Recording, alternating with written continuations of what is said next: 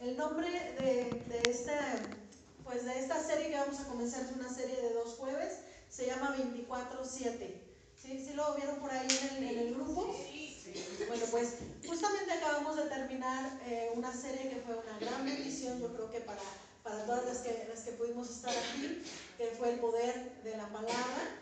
Y justamente terminamos con algo bien bonito, que es que algunas personas fueron llenas del Espíritu Santo, bautizadas por el Espíritu Santo, y eso es parte de nuestro crecimiento espiritual. Cuando nosotros vamos caminando directo a ese crecimiento, a esa relación con Dios, pues no solamente nos bautizamos en agua, sino después viene el bautismo del Espíritu Santo, y entonces implica otras muchas cosas. Pero esto es como en preámbulo, porque Dios quiere llevarnos a más, y este tiempo no solamente es para animarnos y fortalecernos y apapacharnos, sino que también es un tiempo para retarnos. Dios también quiere que vayamos más allá, que implica, yo creo que las que somos mamás o hemos convivido con niños, sabemos que cuando van creciendo, ese crecimiento implica muchas veces dolor, ¿no? Ahí les duelen los huesos, dicen por ahí que a veces los niños hasta les da temperatura cuando van creciendo, les da fiebre, ¿no? Y implica hasta cansancio, ¿no? Dicen que por eso los adolescentes luego están cansados y apáticos, porque están cansados porque están en ese estirón, ¿no? En ese crecimiento. Pero implica un reto, entonces, ir más allá. Y Dios quiere eso con nosotros. Fíjate bien, esta abreviación de 24/7, yo creo que la hemos visto normalmente en lugares donde implica que algo está disponible durante todo el tiempo, de día y de noche, las 24 horas, los 7 días de la semana, y a veces hasta le agregan de más, creo yo, el 365, ¿no? O sea, todo el tiempo está disponible, y así debe ser nuestro corazón para con Dios. Todo el tiempo debe estar disponible a Él. Cantábamos en la alabanza, esta alabanza que habla de lo que Él ha hecho por nosotros, de cómo Él, debemos estar seguras de lo que Él, de dónde Él nos sacó, de lo que Él nos libertó. Y yo no sé tú, pero el simple hecho yo de recordar de dónde Dios me sacó es suficiente para decirle gracias, Dios. Y no solamente con las palabras, sino con cada día de mi vida. Cuando nosotros estamos sirviéndole entonces a Él. ¿Sabes qué? Uno de los propósitos de por qué Dios nos creó con el propósito de servir. Y esto no creas que es de mi ingenio nada más, yo me lo inventé. Mira, ahí en Génesis, me puedes acompañar si tienes una Biblia, Génesis 2:15 nos habla de esto. Después de que Dios crea todo, ¿no? Él dice, bueno, ¿y ahora quién va a estar aquí? ¿Quién va a poner orden? ¿Quién va a trabajar? Y dice, en Génesis 2:15, dice, tomó pues Jehová Dios al hombre y lo puso en el huerto del Edén para que lo labrara y lo guardase.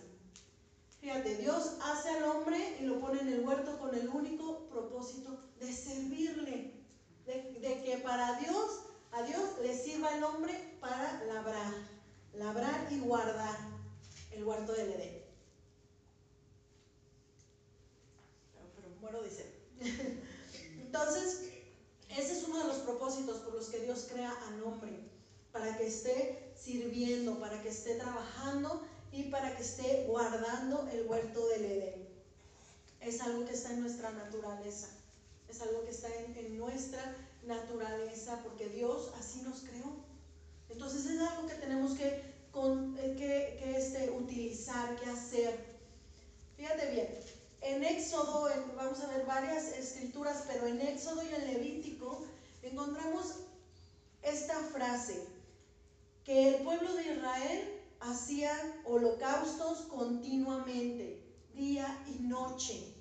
Esto implica todo el tiempo, de día y de noche estaban haciendo holocaustos. Y un holocausto es un sacrificio quemado, donde el sacrificio, la oveja se quemaba totalmente.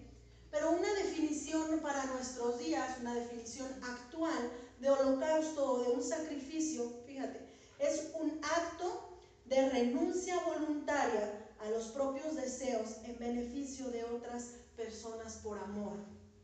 Eso es un holocausto. Una vez, por favor. Fíjate, un holocausto o un sacrificio, como lo encontramos en la palabra, digamos que la definición actual es un acto de renuncia voluntaria a los propios deseos. Yo estoy renunciando a mis propios deseos en beneficio de otras personas por amor. Y entonces ahí entra claramente el sacrificio de Jesús en la cruz. El sacrificio de Jesús fue su renuncia voluntaria a sus propios deseos, porque si no lo recuerdas, cuando antes de que Jesús fuera crucificado, él lloró sangre incluso, y él le decía a Dios, le decía, pero que no se haga mi voluntad, que no se haga mi voluntad. Yo decido renunciar voluntariamente a mis deseos, ¿sí?, por el beneficio de ti y de mí, para nuestro beneficio.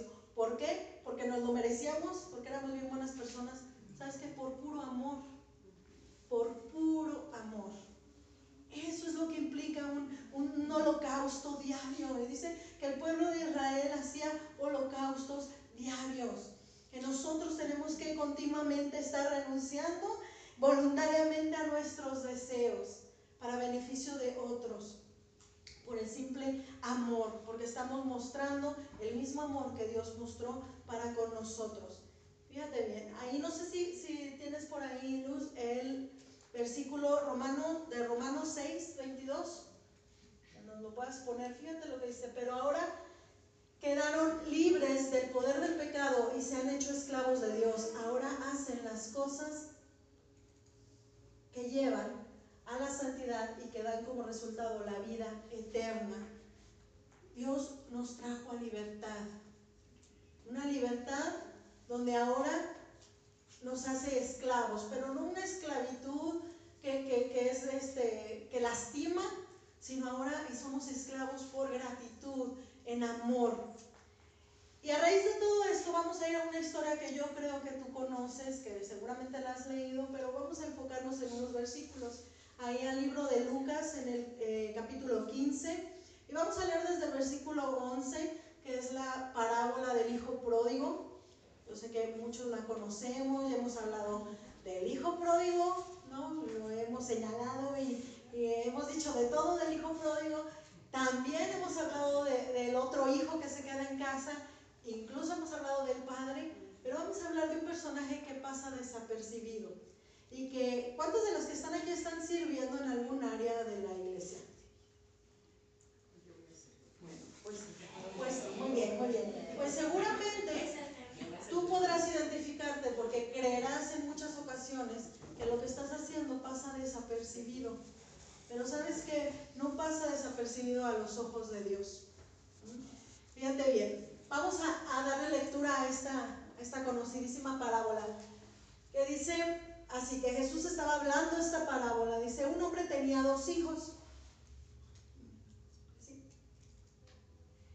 El hijo menor le dijo al padre: quiero la parte de mi herencia ahora antes de que mueras. Entonces el padre accedió a dividir sus bienes entre sus 2 hijos.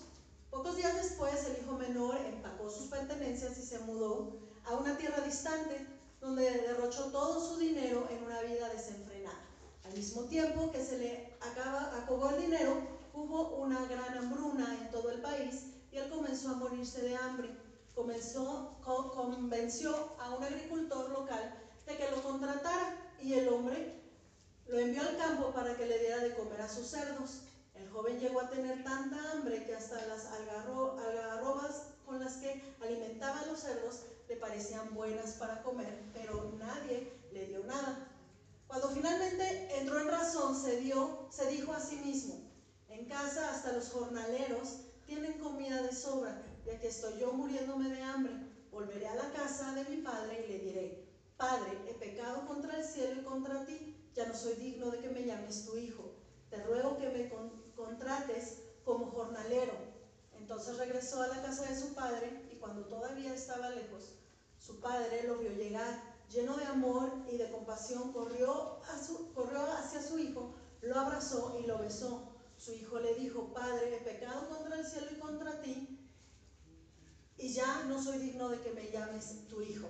Sin embargo, su padre dijo a los sirvientes: rápido, traigan la mejor túnica que haya en la casa y vístanlo, consigan un anillo para su dedo y sandalias para sus pies. Maten al ternero que hemos engordado, tenemos que celebrar con un banquete, porque este hijo mío estaba muerto y ahora ha vuelto a la vida, estaba perdido y ahora ha sido encontrado. Entonces comenzó la fiesta. Fíjate bien, si puedes conseguirme la versión, la Reina Valera, ahorita vamos a retomar algunos puntos. Esta historia, ya te dije, ya hemos visto casi a todos los personajes, pero ¿sabes quiénes a veces pasan desapercibidos? Dice que cuando todo lo malo que hizo el hijo, llega un punto donde él dice: los trabajadores de mi papá están mejor, voy a ir por allá, ya no quiero que me considere su hijo, con que me consideren trabajador me va a ir mejor.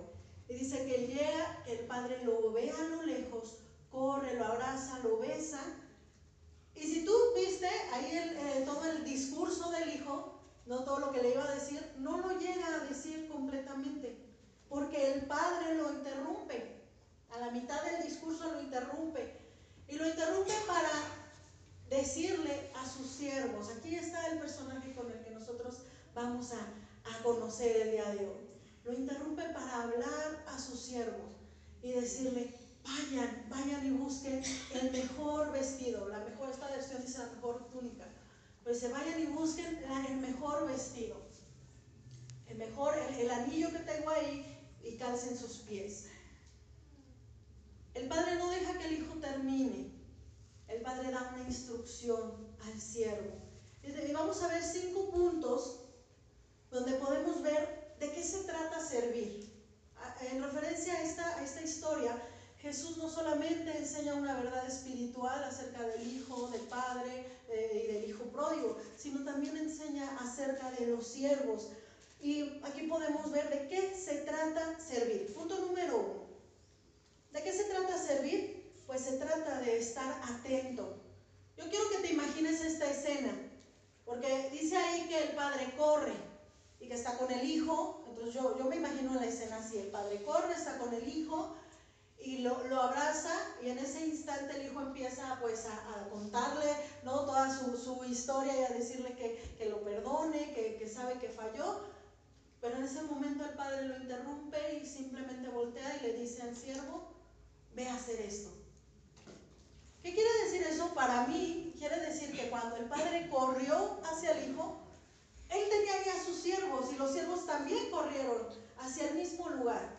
Ahí la palabra no dice que el padre le gritó al siervo que se quedó allá esperándole, le gritó que hiciera las cosas, le habló y le dijo: ve y trae esto, ve y trae el mejor vestido, busca el mejor vestido. Entonces, una parte importante cuando hablamos de servir, ¿de qué se trata servir? Se trata de estar atento a la palabra de Dios. Es importante estar atento a la palabra de Dios. Fíjate, en primera de Samuel 15:1, perdón, ahí habla que el profeta Samuel se encuentra a Saúl, y Saúl va a ser nombrado rey. Y una instrucción muy importante que Samuel le dice: cierto día Samuel le dijo a Saúl: fue el Señor quien me dijo que te ungiera como rey de su pueblo Israel. Ahora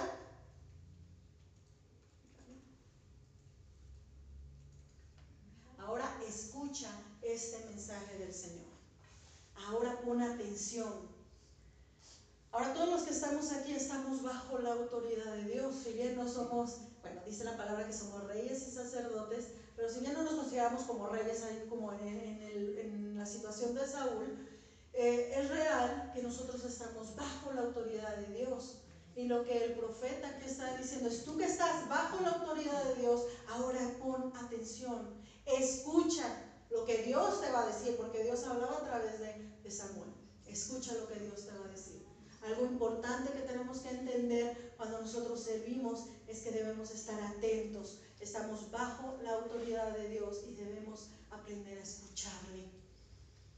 También Habacuc 2:1, Habacuc también era un profeta y nosotros tenemos la gran bendición de que el Espíritu de Dios mora en nosotros. Ya no necesitamos a un profeta para que venga a hablar lo que Dios habla a su pueblo, pero el Espíritu de Dios que mora en nosotros es el que nos habla. Pero hay que estar atentos, y a veces tenemos tantas preocupaciones que no permitimos que Dios nos hable. Simplemente no lo escuchamos, no lo escuchamos. El segundo punto de qué se trata servir, el segundo punto es entender que hay una relación y una posición de intimidad. Yo no sé tú, pero si hay alguien que alguna vez te ha ayudado en el servicio doméstico de tu casa, a veces tú le piensas en las personas y a veces dices, híjole, pues aunque no me hagan bien las cosas, pero con que sean honestas, porque no vas a meter a cualquiera a tu casa, ¿cierto? Cuando a veces llega alguien a tu casa de visita, pues tú lo dejas entrar a la sala, a los lugares en común, pero nunca lo dejas entrar hasta tu habitación, porque ese es tu lugar privado, ¿no? Y otra, muchas veces cuando llega la familia, que probablemente pueda ir hasta la habitación, no queremos que vean nuestro tiradero y agarramos y hacemos lo que las películas o caricaturas, agarramos y echamos todo al closet y cerramos y ya nadie ve nuestro tiradero, ¿verdad? Bueno, pues fíjate bien, en esta historia, curiosamente, el papá lo que le dice al siervo, o el amo lo que le dice al siervo, le dice, ve y trae el mejor vestido. Y para mí eso implica que tiene que meterse hasta la habitación más íntima, hasta el closet. Y yo no sé tú, pero yo mis vestidos de gala, los de lujo, ¿no? Que casi uno no usa, pues hasta los tienes como en el rinconcito y los tienes bien tapados para que no se te echen a perder, porque casi no los usas. Entonces, la verdad es que este siervo tenía que llegar hasta el lugar más íntimo de la casa. Él tenía toda la confianza del amo, porque si no el amo no lo hubiera mandado. Tenía toda la confianza del amo para que fuera hasta el lugar más íntimo, hasta el lugar más escondido, donde tenía el mejor vestido, que además él sabía dónde estaba el mejor vestido, para poder sacarlo y ponérselo a su hijo que acababa de regresar. ¿De qué se trata servir? De tener una relación de intimidad con Dios, de ser de confianza, de no solamente nosotros conocer a Dios, sino que Dios nos conozca a nosotros. Se trata de una posición de intimidad. Cuando nosotros vamos a servir, tenemos que tener una relación íntima con Dios. No solamente aprender a escucharle y obedecer, estar atentos, sino también tener una relación íntima. Porque sabes que muchas veces Dios va a hablarte y créeme que en muchas ocasiones tú vas a decir, ¿y será o no será? Porque pues como que me hace orar por la hermana para a lo mejor para tranquilidad financiera, pero pues yo la veo que anda súper bien vestida, carrazo. No, yo creo que esa no es la voz de Dios. Tú no sabes lo que hay en su corazón, tú no sabes lo que está viviendo, y es importante que en nuestra relación con Dios, en esa intimidad, nosotros sepamos hasta dónde Dios nos quiere llevar, hasta lo más íntimo. Esa es la confianza que Dios tiene que tener en nosotros cuando nosotros estamos sirviendo. El Salmo 1:2 habla de esta parte, de meditar la palabra de Dios de día y de noche. Debemos meditar la palabra de Dios de día y de noche. Para tener una relación con Dios debemos conocerle. ¿Y cómo le conocemos? A través de su palabra. Las 24 horas, los 7 días de la semana, todo el tiempo, la palabra de Dios debe estar con nosotros.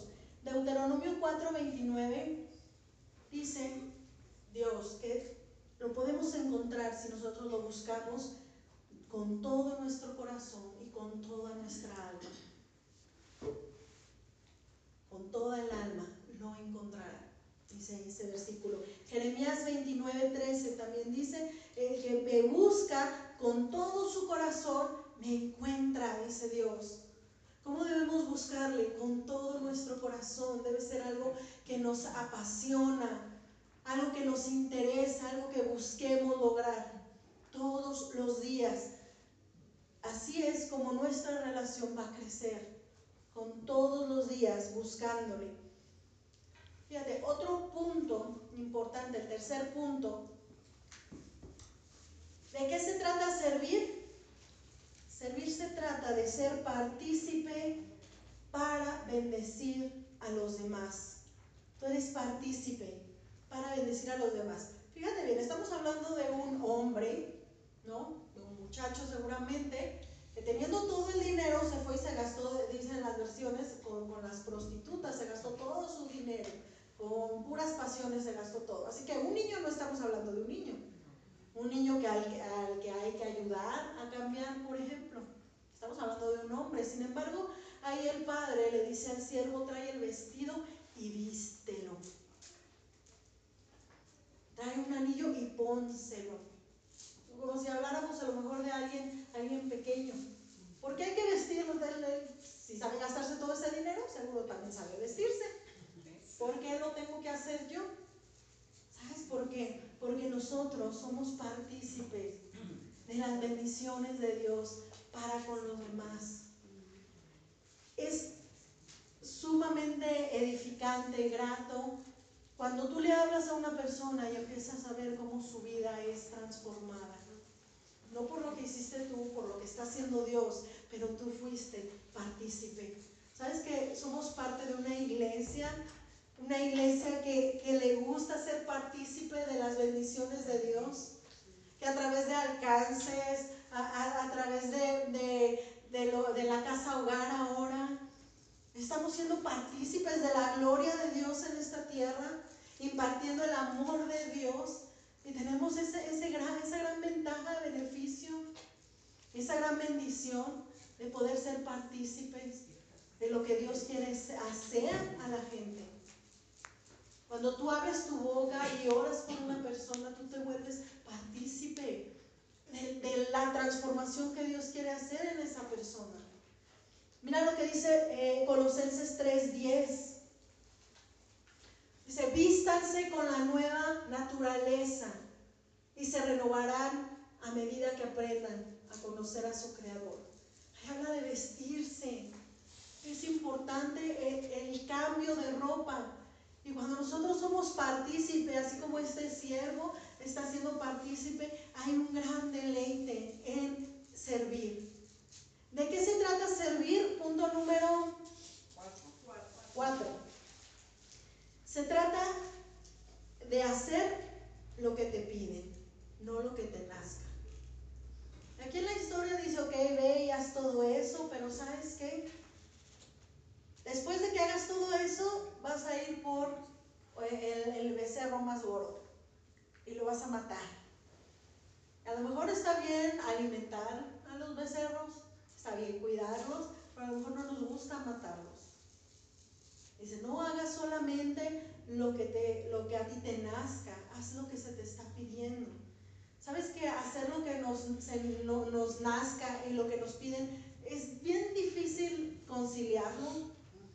Porque hay cosas que no nos van a costar trabajo y vamos a decir: sí, yo te ayudo en eso, eso me cuesta trabajo, me gusta, yo lo sé hacer.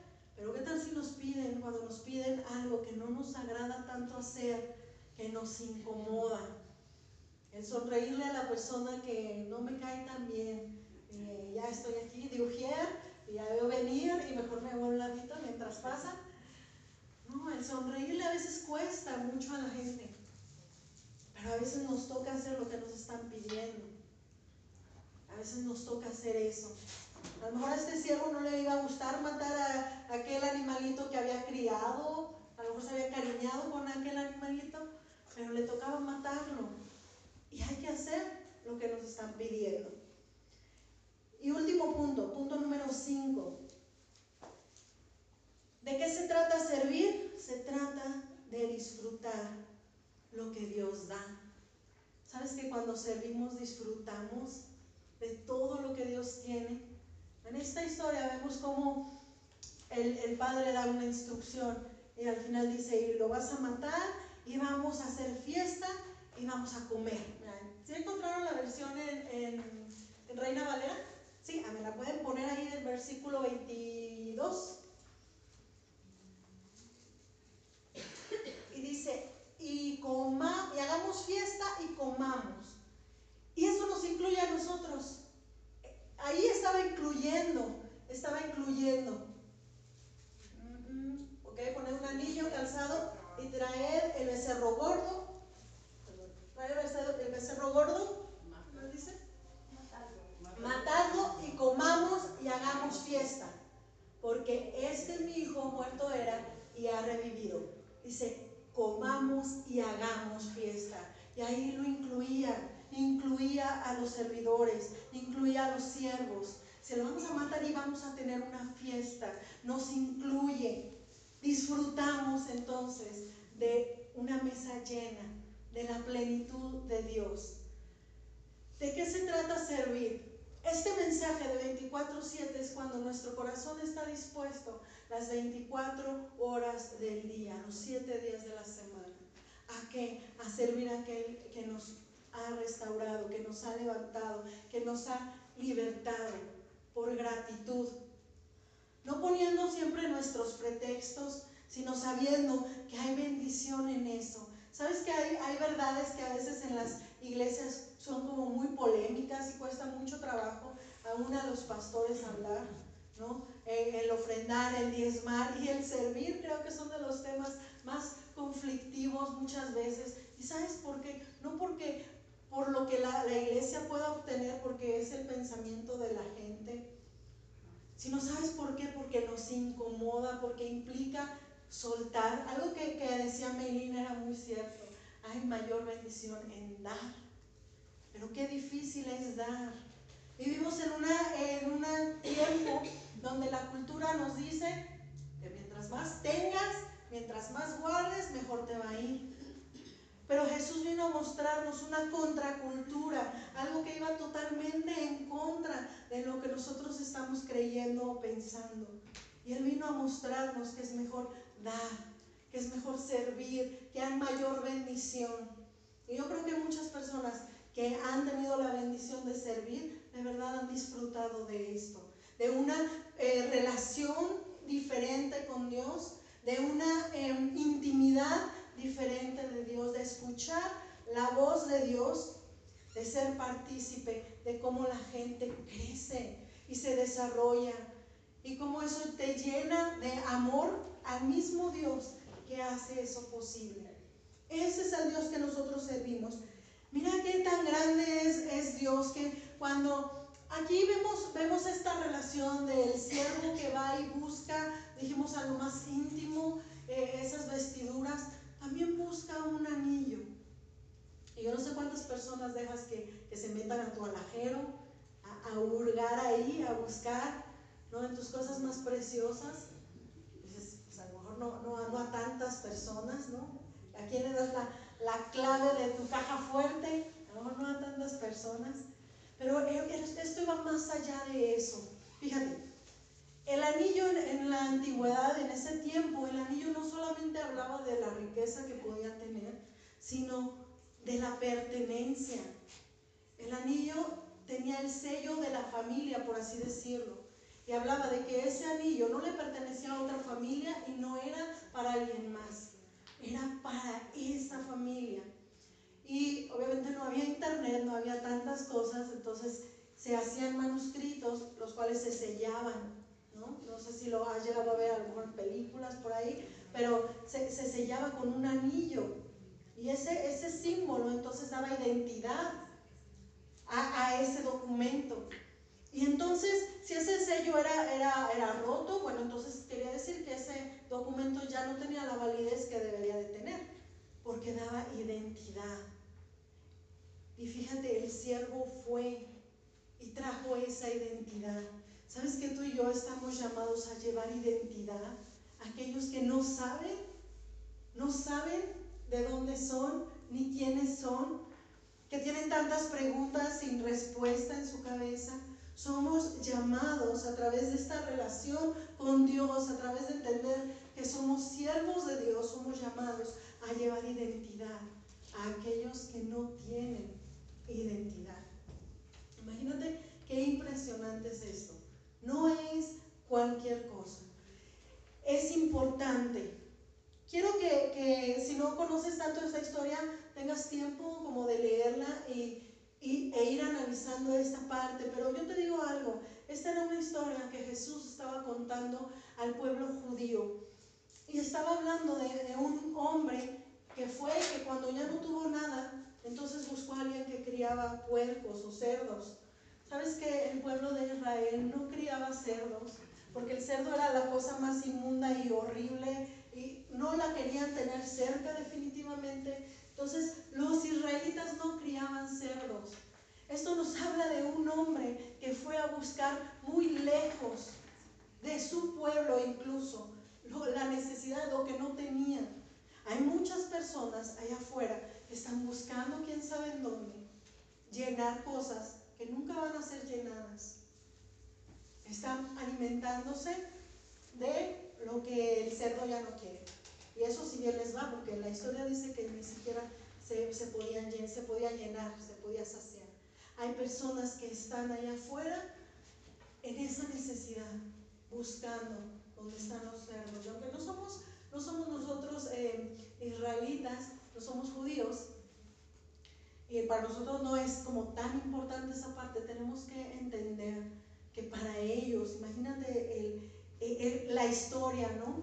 Lo que les estaba diciendo Jesús era aberrante. El que un judío estuviera no solamente trabajando con alguien, con alguien que tuviera cerdos, sino que estaba además buscando o queriendo lo que los cerdos tenían. Así hay personas que necesitan que entren en sí como ese hombre y regresen al Padre. Y nosotros somos parte de ese proyecto. Nosotros nos tenemos que sentir honrados con eso. Imagínate. Y quiero que ahí en tu lugar, ahí cierres tus ojos.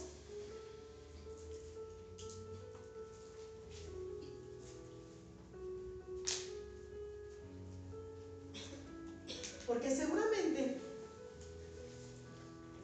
ahora o en otro tiempo ha venido ese dueño de los cerdos. Imagínate la postura de este hombre que llega sin querer ser hijo, simplemente un trabajador más, sin querer tener esa identidad, simplemente la necesidad de alimentarse, de cubrir. Él no llega pensando que va a ser hijo. Y si en ese momento llegara el dueño de los cerdos, si en ese momento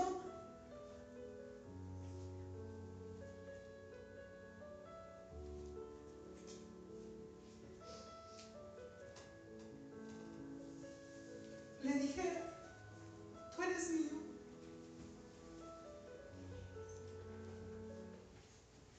yo sé que más de una vez cualquiera de las mujeres que estamos aquí ha llegado el dueño de los cerdos, ha llegado Satanás a decirte, eres mío.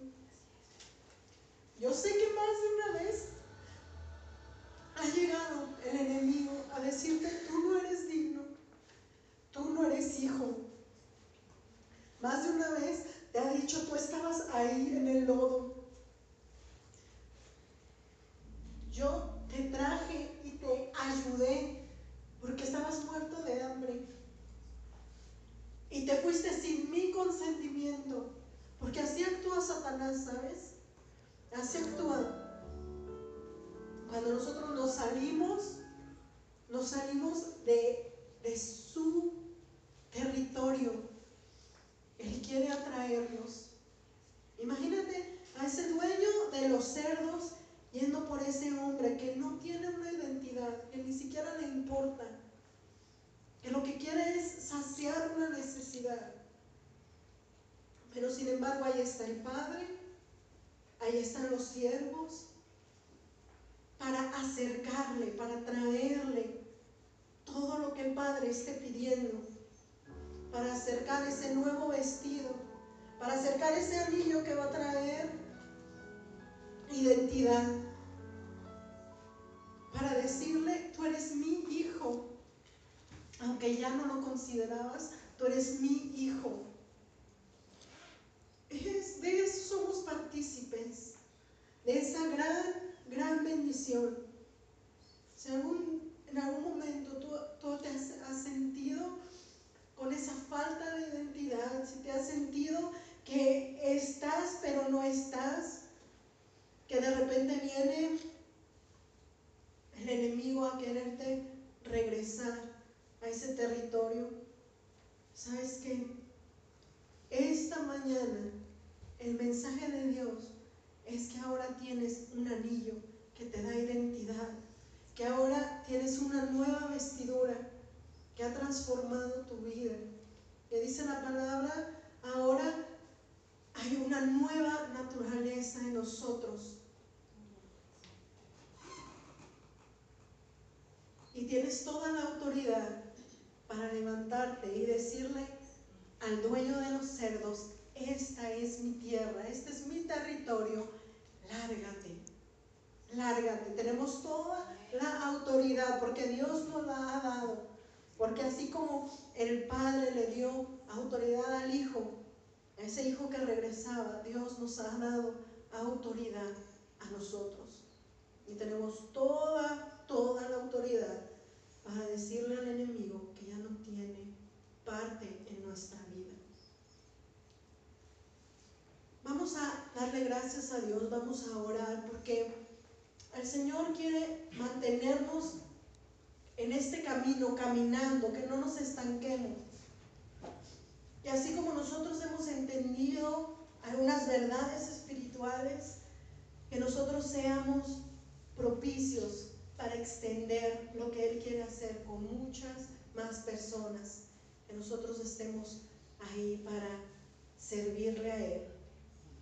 Señor, te damos gracias, Padre, en esta mañana, Padre, porque sabemos la autoridad que tenemos en ti, Señor, pero sobre todo sabemos que ahora le servimos al Rey de Reyes, al Señor de Señores.